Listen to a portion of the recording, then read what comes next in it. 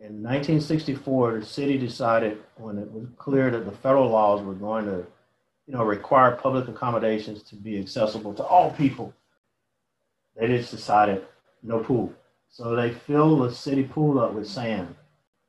And I've shown my kids, there's this nice grassy area out there, but if you were to dig up like a foot, there are the boundaries, the outline of a pool in there. And if you were to dig up the rest of the sand, the pool is still there. But if we have to integrate, if we have to allow blacks, Hispanics, or other people to come, we just won't have a pool. It means that much to us.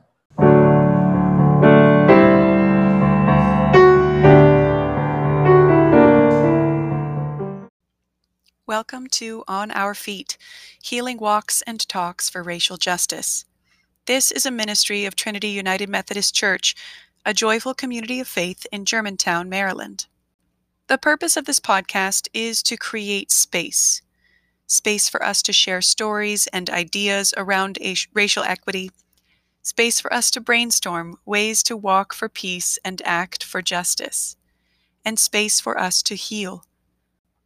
We invite you to listen and pray while you walk, whether it's through the woods, around the kitchen, or tracing a prayer labyrinth with your finger. Welcome to this space. Come walk with us. The journey is long. A reading from Romans 15.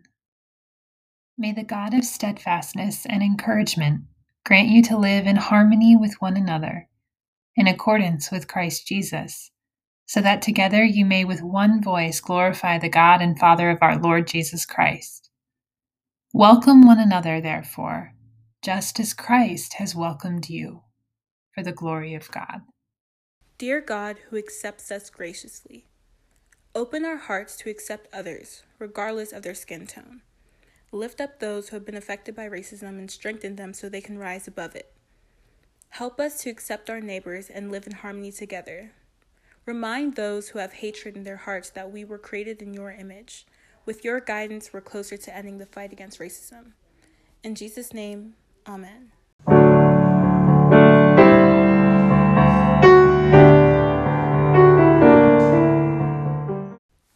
Hi, my name is Isatu, and I'm your host. I'm a senior at Northwest High School, and I'm also a social justice intern here at Trinity. The theme for the month is Racism 101. Racism is a very current topic we are dealing with as a country right now, and we're introducing this theme to help people understand what it is and ways we can learn to combat it. On today's episode, we interviewed Trinity member Amber Bullock and her husband, Jerry Bullock. They described what it's like to grow up Black in America and how it progressed over the years and how it affected them. Good morning. Hey, Pastor Bonnie, how are you? Good. How are you, Jerry? Good. And Amber, how long have you been at Trinity? Oh, about 9 years now. And I'm actually on a cell group, Isatu, with your mother, I believe. Malamatu? Yeah. Okay. I'm Amber Bullock. Jerry and I have been married officially as of tomorrow 11 years. Happy anniversary. Thank you. Thank you. I'm originally from California, from the San Francisco, Oakland Bay area. I've been, however, in the DC area for a number of years. I've been here since 1984, so most of my adult life. I was definitely raised in a very different situation than Jerry was, being from California, but that does not mean that I did not experience racism. Most of it was very covert and very subtle, but it definitely was there. And from the first time I was called the N-word when I was in about third grade, it definitely put a mark on me. So I could talk a little bit more about that. But occupation-wise, I worked in public health as a community health educator for a number of years, about 35 years plus. And then about 5 or 6 years ago, I decided to do something a little different. And what I'm currently doing is I'm designing kitchen and bathrooms as an interior designer. What about you, Jerry? I grew up in the South. I left to go to college, went to college in the South, and was commissioned as an Army officer. Spent almost 4 years on active duty. I was a lieutenant and then a captain in the Army. I spent 13 months in Korea, 3 months on the DMZ, and 10 months on a missile site down in the southwest part of the country. I went to law school after getting out of the Army, joined the Justice Department, really as an intern when I was second year law school, and stayed on. I worked in law enforcement my entire career at the Justice Department, U.S. Marshal Service for 16 years, and then in the Inspector General's office for the rest of my career. And met Amber 11 years ago now, and the best thing that's happened to me in these years. I think he's been a little modest. He was also a U.S. Marshal. He was appointed by President Carter at a very young age. He was only 28, 29 years old when he was appointed, which he would think he was one of the youngest of a U.S. Federal Marshal, which is a pretty significant position. We also are the proud grandparents of 2 grandchildren. Michaela is 8 years old. She was the first, and now we have a 3-month-old grandson, Kamal. One of the things we really liked about his name, Kamal Patrick, is it means quiet warrior. And we can talk more about the grandchildren, but when we think about the future and our hopes for, both our grandchildren, we're in very challenging times, and this is going to be really borne out by their experiences and what they're going to have to deal with going forward. So describe the era you grew up in. I grew up I was born in San Francisco. I was, my parents, when I was 9 years old, moved us out to a suburb area, Concord, California. And we were warriors in the sense, or I should say pioneers, because there were very, very few minority individuals in our community. Out of a community of 90,000, there were probably 300 people of color, Blacks, Koreans, other Asians. And so it was a very much of a challenge coming from a diverse, city such as San Francisco and moving out to this all-white community, per se. And academically, it was good for us. We had a lovely home and all of that, but I was made very aware very quickly that I was different, that I was not wanted. In my high school, there were only 9 Black students. And in my class, there were only 2 of us that graduated in 1974. So it impacted me very, very early on.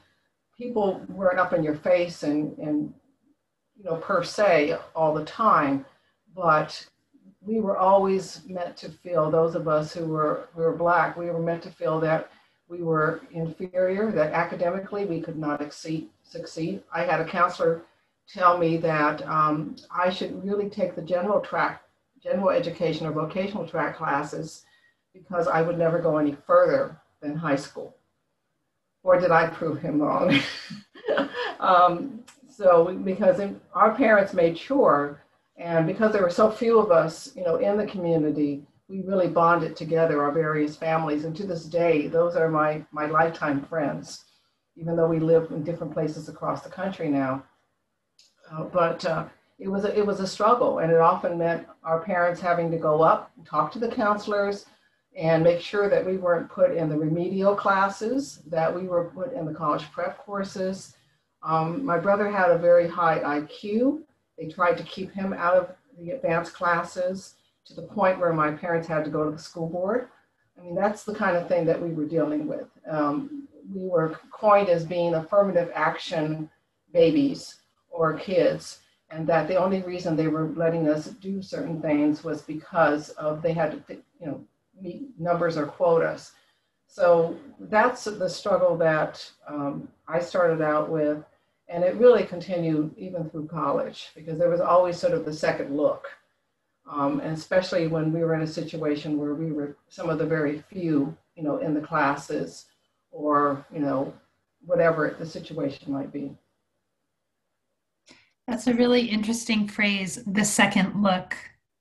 I haven't heard that before. Could you say a little more about that?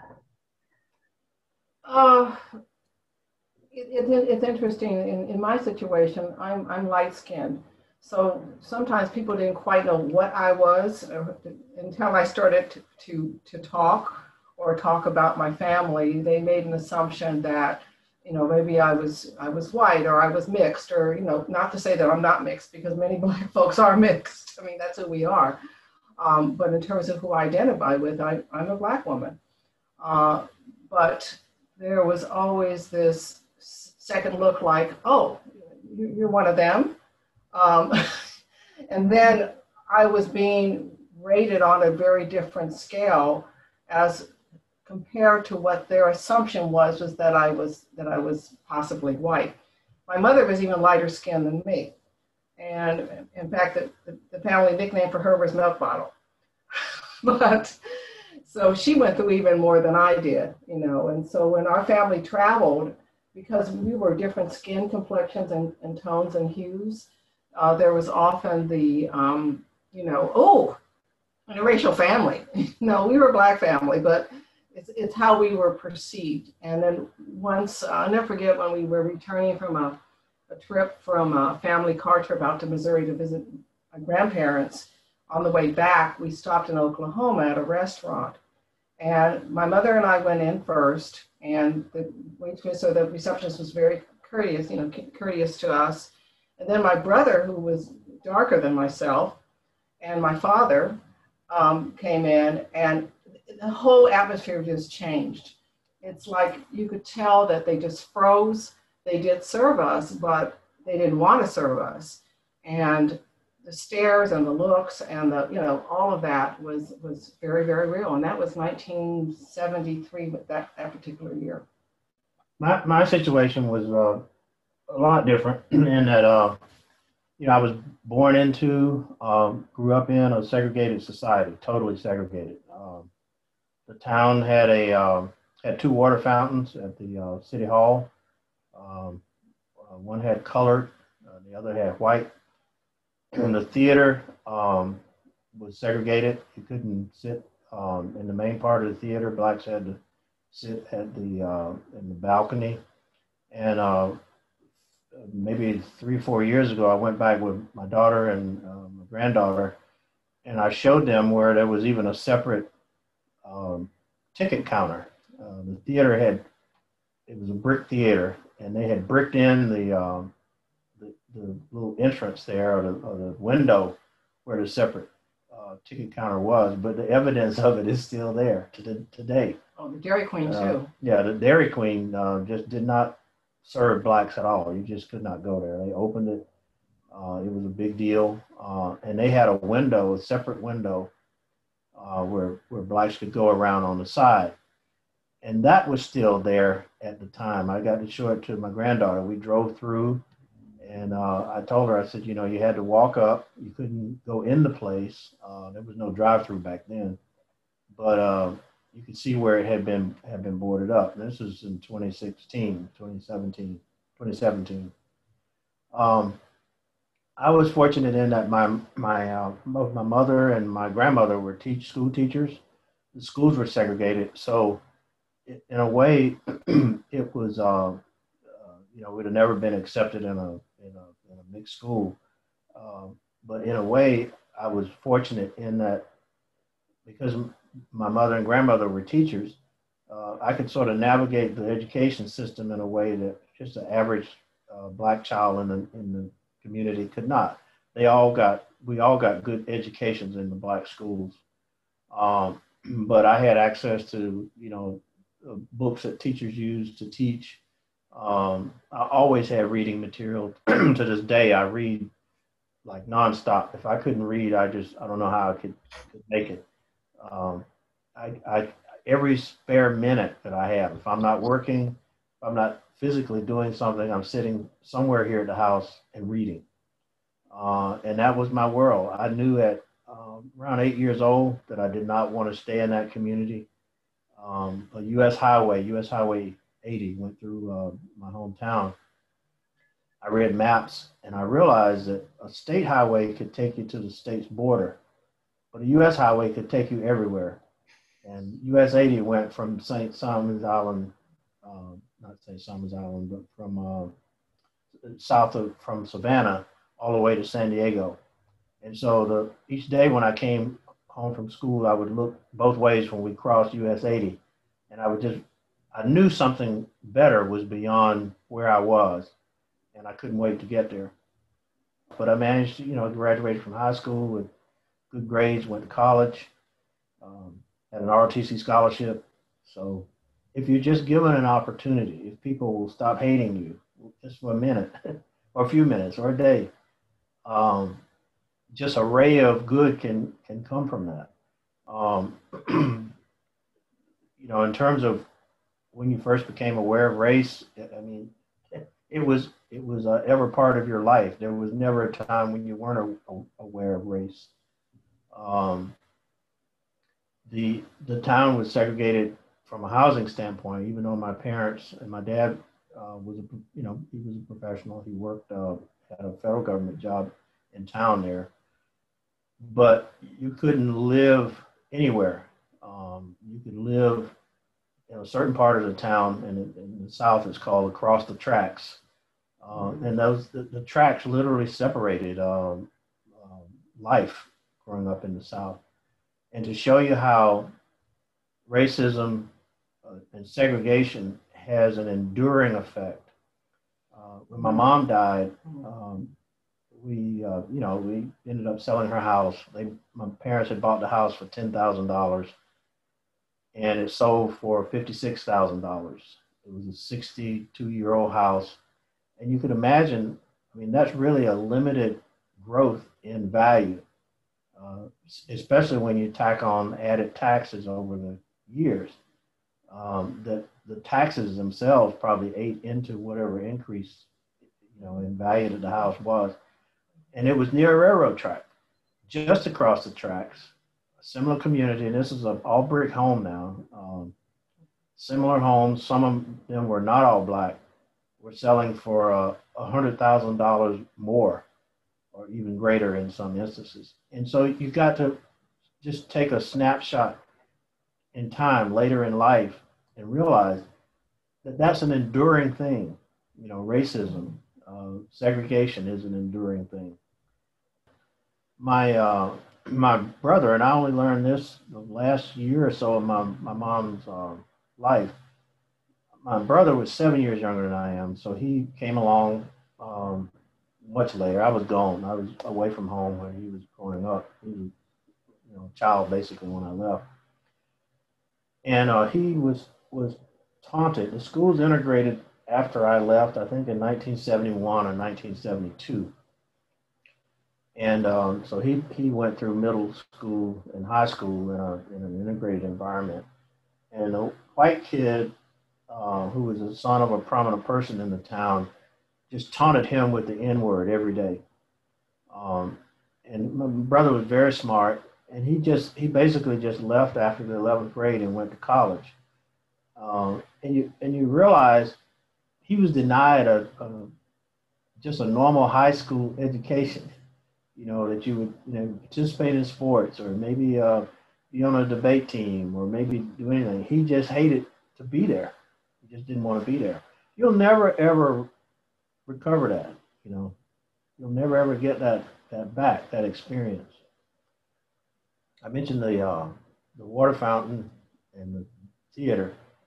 In 1964, the city decided, when it was clear that the federal laws were going to require public accommodations to be accessible to all people, the city decided, the city pool now, that everybody's tax dollars went to keep up and pay the maintenance and pay the people who work on the pool and city people to clean the pool. They just decided no pool. So they filled the city pool up with sand. And I've shown my kids, there's this nice grassy area out there, but if you were to dig up like a foot, there are the boundaries, the outline of a pool in there. And if you were to dig up the rest of the sand, the pool is still there. But if we have to integrate if we have to allow blacks, Hispanics, or other people to come, we just won't have a pool. It means that much to us. Well, they could afford to put a pool at their house. So, that's what happened. They took their kids out of the public schools when they were integrated, and they went to these Christian schools. And it's still that way today. So, that's how deep-seated it was then, and it's really not any different now. The strangest looks when Amber first went down there with me were mostly from everybody, really. It wasn't just whites, it was everybody. They just looked at her like she was an alien. I would park the car, and people working in a store would not pay attention to me in the store. They would just peer through the glass to look at her sitting in the car. It was just, the strangest thing. The racism is more, it got more prevalent, I think, as time went on. It's now part of the fabric of America. How you're treated when you buy a home, for example. There was an article in the New York Times recently on how appraisers devalue houses when they go to a neighborhood if they know a black family lives there, to the extent that some people have whites come, white friends come to their house to be there when the appraiser comes. And they take away things that are artifacts in their homes that would indicate that a black family lives here. So you have to really get rid of your existence almost to get fairness. You can't get fairness. When I sold my townhome in Silver Spring, 10, 11 years ago, when Jerry and I married, I had to take down all the ethnic images, all the photos. I had to basically de-black the house to get a decent selling price on it. And fortunately, I got a full price offer, but it was because of all the effort that went into staging it and making it neutralized so that it would be acceptable to, white buyers, potentially. And actually, that's who bought it, was a white gentleman. But, we were just having this discussion about our house now. If we were in the same situation, we wouldn't do it. We're not going to de-black our house. We're just not going to do that. Either people want our home or they don't want it. So there's just some things that we're just not going to put up with anymore. But the system is still set up where just behind the scenes, you get impacted negatively. It's not a policy, it's not anything in writing, but you just know it's there. You're constantly aware of it. It's the reaction, it's seeing what's in their eyes, and it's that second look I was talking about earlier. Yeah. And, if their hearts are not there, the eyes tell a lot. Body language tells a lot. And that's, as Black people, we get used to it, but it doesn't mean that we're just, we're at this point, I'm just tired of it, And I think a lot of us are at this stage. Yeah. And you had to, growing up, what it was like raising children, your parents always told you to be cautious. You couldn't just really go anywhere you wanted to go. I saw my first Ku Klux Klan rally. I was about 6 or 7 years old on the U.S. highway, US 29 down in Georgia. We were going to my grandparents' house for Thanksgiving, and the Klan was basically directing cars off the road for a, quote, rest stop. Well, what they were doing was directing you off to give drivers coffee over the holidays because there were more cars on the highway around the Thanksgiving holiday. And it was a recruiting effort. It was to give you, direct you off the highway. It was almost like a traffic stop. And, they would give you a pamphlet. If you were Black, they waved you on. So that was just outside of Atlanta, Georgia. And even today, there have been several incidents around that same geographic area. So that racism hasn't gone away. Those are now the grandkids of the people who were doing that Klan traffic stop, and they probably couldn't do a Klan traffic stop today as easily, but they might, they could. I don't have a lot of belief that they will live in a different world. I don't. I mean, the place where they are growing up right now, the citizens today regularly use the N-word against that city's sports team. The minority members on the sports team, the citizens, when the players are leaving the baseball field, for example, this is a professional team in a northeastern city. They taunt their black players, not the other team's black players. Not that you should do it to any team's black players. If you use the N-word on your own players, that's a pretty powerful statement of your hatred. So they're going to be around this. They're around it now, really. I mean, they're probably not old enough to yet appreciate it, but they will go to a game sooner or later, and they will see it themselves. So I don't expect much. You know, one question you asked is how has faith helped you cope with racism? I think the way I have a little different perspective than Gary does. He says it really hasn't. In my case, I feel that it has. And what is making me more hopeful is what I see in terms of Black Lives Matter and what I see with who's participating, because hate and racism is generational. It can go. It's an endless cycle. Unless an individual decides they're going to stop doing that, they're going to go ahead and look at things differently than what their parents told them or their uncle told them, or whatever their situation was. So I am hopeful when I do see more white folks out there marching and protesting, and just maybe that will cut it off. Maybe that will end that cycle, at least in their generation of change. And if that can happen there, that's very helpful. I think the other thing that makes me hopeful is that we are becoming truly a mixed society. There are a lot more interracial families than there ever have been. That was something that was very much frowned upon. From our perspective as Black people, it was you don't want to really have someone who's white that you're going to marry, and part of that was protectionism. It really was. But it also was because it was illegal, for whites and Blacks to marry.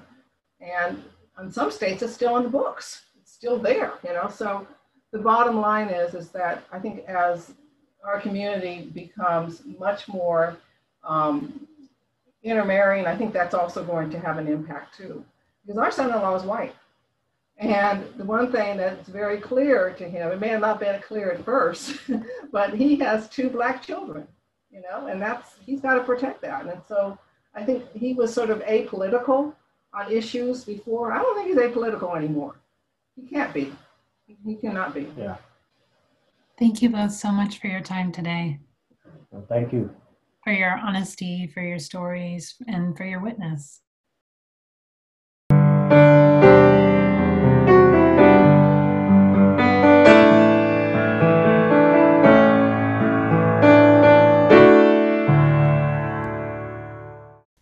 Revisiting our monthly theme, Racism 101.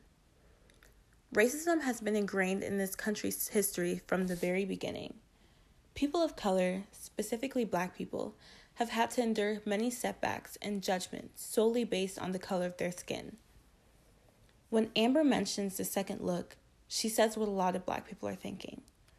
Many people are quick to make assumptions of Black people based on hurtful stereotypes or pure hatred. In the scripture, God says, accept one another, then, just as God accepted you. We are all children of God, and we were all created equally. Racism is just another unnecessary divider preventing togetherness among God's people. All of God's people must check themselves and others when they know someone being racist, whether it's a crude comment or a stereotypical joke. We must all come together to fight racism in all forms. When you walk through a storm, hold your head up high, and don't be afraid of the dark. At the end of the storm is a golden sky, and the sweet silver song of a lark. Walk on through the wind, Walk on through the rain, though your dreams be tossed and blown.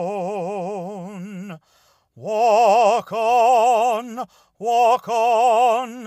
with hope in your heart, and you'll never walk alone.